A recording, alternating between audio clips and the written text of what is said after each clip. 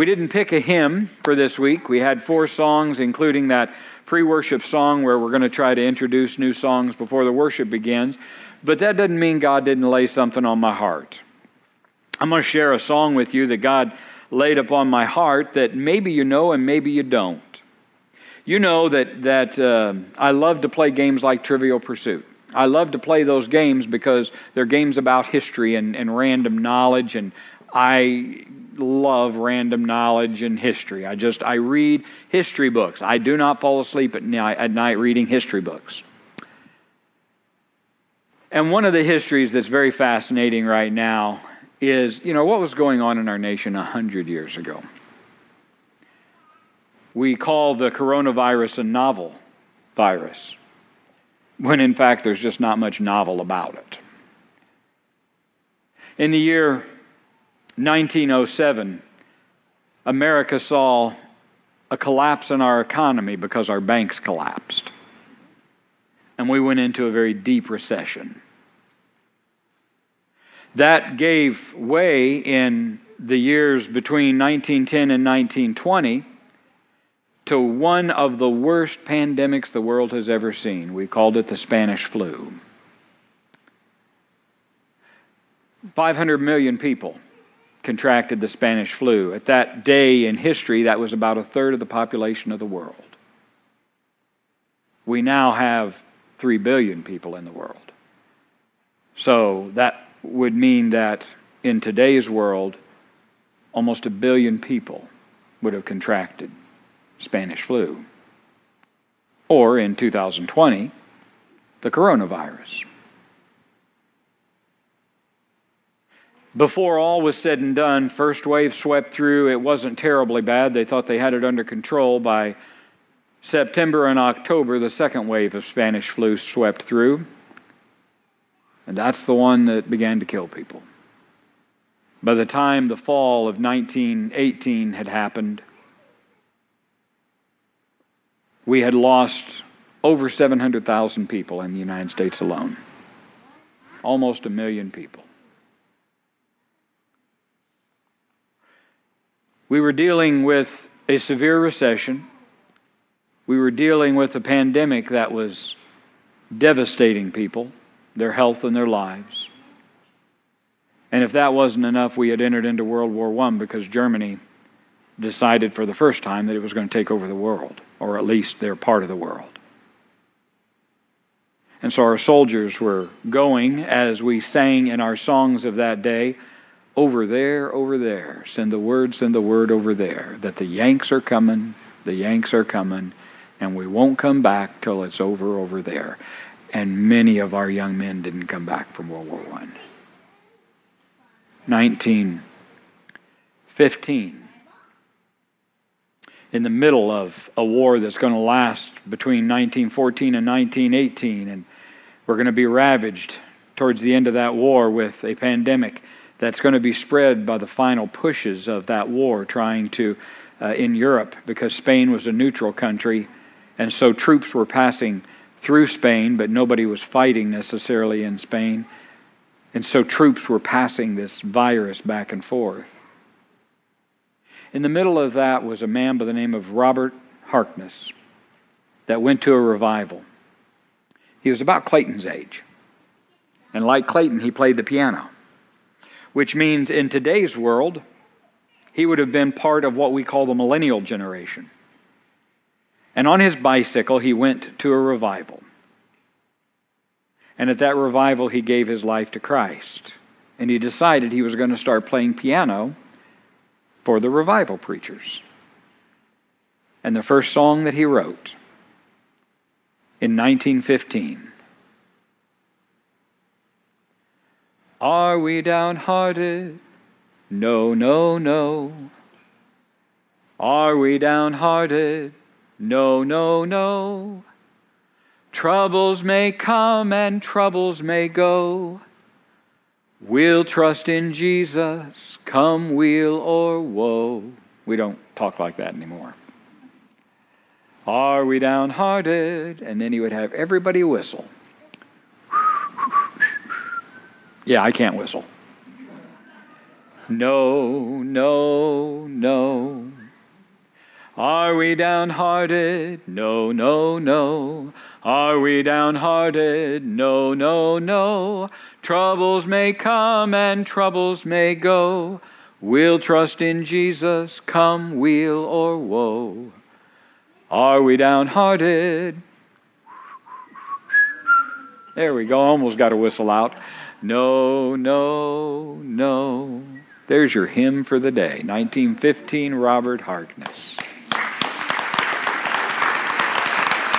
All right, years in the chronicles of a preacher's life. Year number 36, month number 8, episode number 1. You know that preaching didn't go well on August the 2nd?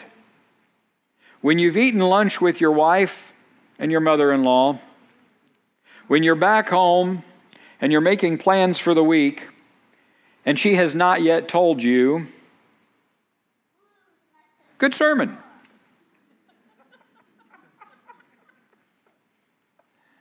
And you're waiting for her to make a comment on your sermon from that morning, and it still doesn't come. You're on your evening walk about 8 o'clock that night, and your wife looks at you and says, "So what were you trying to say in your sermon today?"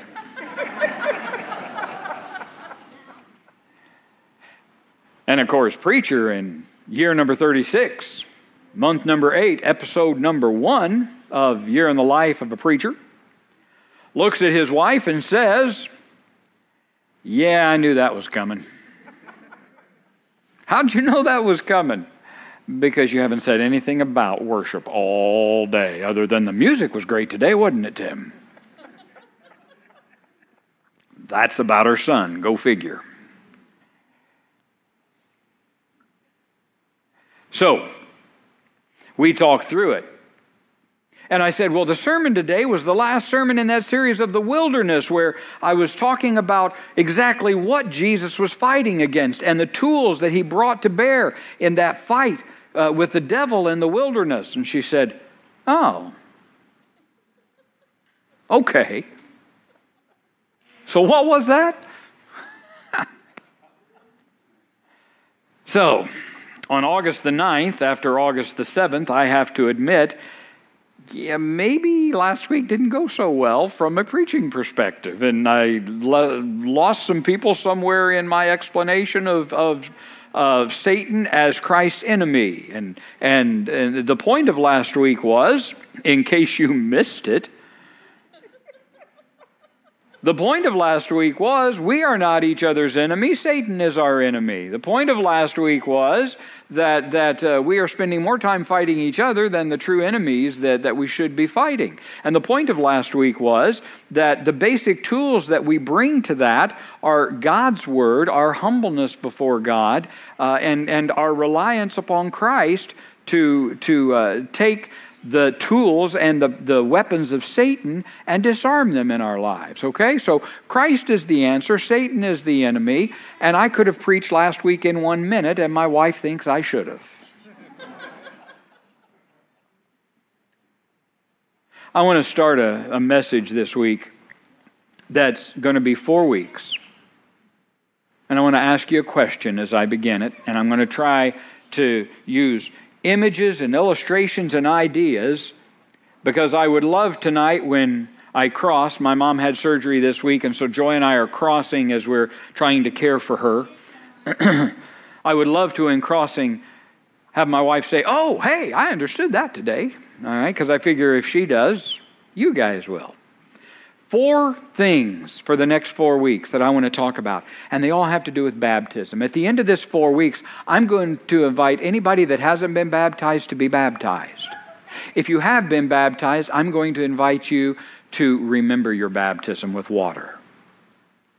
We're not going to rebaptize anybody. That's not what we do in the Methodist Church. But I'm going to invite you, if you want to remember your baptism. Maybe you were baptized as a baby and you never got the privilege of doing it yourself. Well, in 4 weeks, we're going to do that together. Maybe you were baptized as an adult and you just feel the need to be rebaptized. But we're going to do not rebaptized, to remember that baptism, okay? Got to get the right language in the Methodist Church. 4 weeks. This week I want to talk about what does baptism do to the chaos in our lives. You see, there's 4 things that we're trying to accomplish by baptism. It's a sacrament. It means that we believe Christ is present with us. Communion and baptism, the only 2 sacraments we have. And we believe that in baptism Christ is with us. The question becomes, for what purpose? Why would I be baptized? Why would I remember my baptism? What's baptism all about anyway? Well, I hope by the end of this 4 weeks, you'll have an idea of what baptism is about, and you'll know, I want to remember why I was baptized. I want to bring that to myself again. Or, I really want to be baptized because I've never been baptized. The fact that baptism brings order into our lives. It conquers chaos. Baptism is that which purifies and cleanses us. Notice all these things have to do with water. It cleanses and it purifies us. Baptism is where God in this world claims us for His own. I think a lot of us have an idea of baptism that it's where we claim Christ as ours. No, that's your salvation experience with Christ. That's the point at which you say to Christ, I claim you as my Lord and Savior. No, baptism is Christ acting on your life, not you acting on Christ. Baptism is where Christ claims you for His own. And finally, baptism is that place. Baptism is that place in our faith where Jesus says to the woman at the well, drink from this water and you will never be thirsty again. Baptism is that place where we recognize that the presence of God in our lives gives us life beyond this world. So those are the next 4 weeks. Today, I want to begin with this understanding and this idea that in baptism, it may be in 4 weeks that your life just feels out of control. Anybody? Maybe your life just feels a little bit out of control. Maybe your life feels pretty chaotic right now. Maybe you don't know what's going on with your job. Maybe you don't know what's going on with your finances. Maybe you don't know what's going on with your relationships in your family, your marriage, your children. Maybe it's like that chaos that the Bible talks about in Genesis 1. When God says to us in the beginning, God created the heavens and the earth. And the earth was without form, and it was void, and the Spirit of God hovered over the face of the deep. Isn't that what it says in Genesis, the first chapter, in the first 2 verses? And the Spirit of God was then hovering over the face of the waters. What does that mean? What does that mean? When it says, in the beginning, God created the heavens and the earth, but the earth was without form. It was void, and darkness was over the face of the deep. And it's going to say the Spirit of God hovers over the face of the water. There's the image. It's water. It's why we use water in baptism, because we understand our lives in terms of things that are real to us. Air, water, earth, food, bread. God's using water here to represent chaos. And He's talking about the deep. That means we're not up by the sea. We're not up by the shore of the sea where we see waves breaking over it. That's chaotic. He's talking about that deep-seated chaos in our lives, that when you're out flying over the ocean, yeah, you see the wave caps going and going, but it's deep. It's almost dark green. It's not that Caribbean blue, because you can see the bottom and the sand.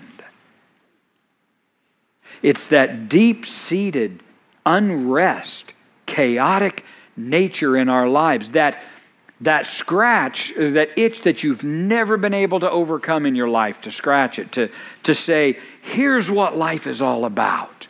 Here's what I'm supposed to do. This is what I was supposed to do with my life. This was my career. This was the person that I was supposed to marry. And I know it every day. And our lives are like this. They're like the water that's just choppy and chaotic, but it goes deep into our lives. And it says in Scripture that the Spirit of God hovers over the face of that life, of that water. And in baptism, one of the things that God does is in verse 3, God says, now let there be light. You see, here's the truth about chaos, at least from the biblical perspective, at least from the world, or from the Word of God, not from the world. Chaos must obey God. Chaos must obey God. We're going to see that when the disciples are on in the boat, right? On the choppy water. And they're throwing their arms up and they're saying, we're going to die. And Jesus gets up and He says, peace, be still.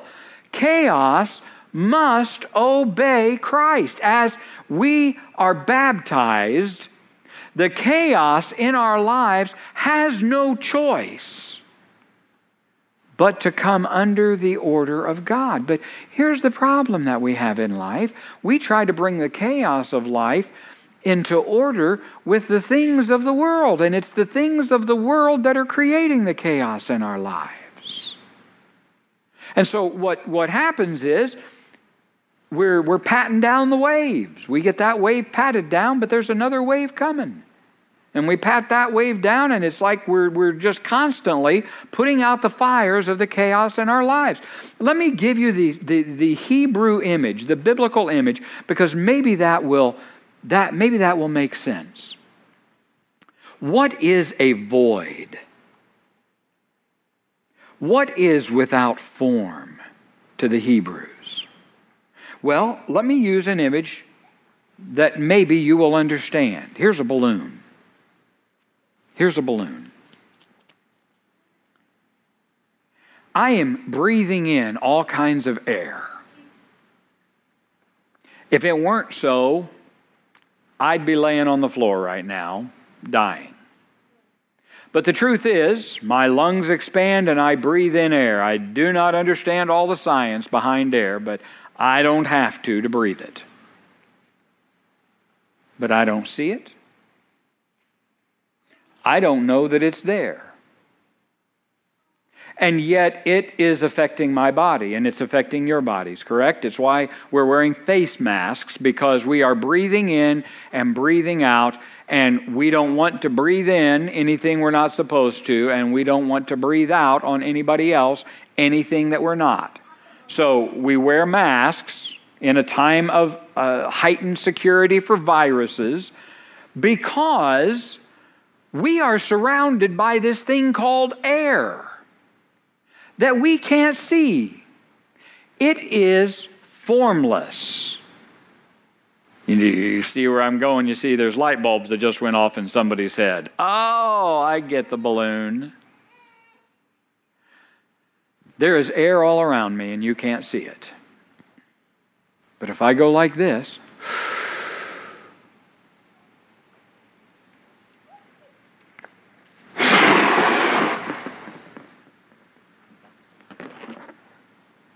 the air that was just out here is now in here. And it's been captured, and it's been given form. It's been given purpose. I can continue to blow this up and tie a string to it. If I had put helium in it, it would float in the air, wouldn't it?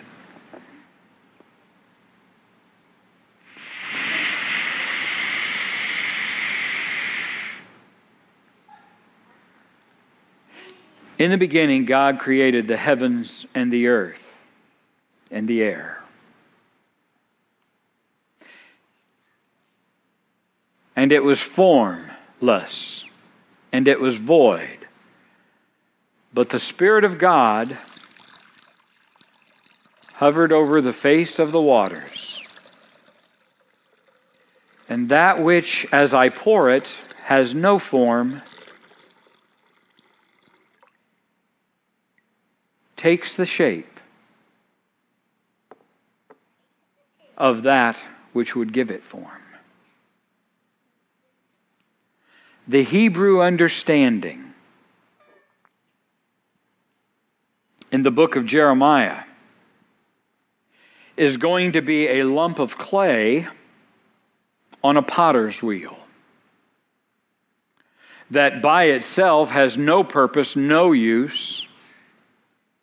It's just a lump of clay. But in the hands of the potter becomes something absolutely beautiful. A communion chalice made by one of my dear friends that had him put his hand around it before it was hardened. And I've got his hand as the base of it holding a cup, and I put my little pinky finger with his hand there so that my hand and his hand touched in a communion chalice that I now keep and use for ministry. A lump of clay that when it began on that potter's wheel for him was formless has become that with great meaning and serves a great purpose in my life. Baptism is that place in our lives where we invite God to come in to our life and give us purpose, give us form. No longer being without purpose or without form. Now, there's all kinds of ways to make that happen, and that goes beyond just a sermon on Sunday morning. Those are things that we talk about. Those are things that we develop. What we're talking about is the decision.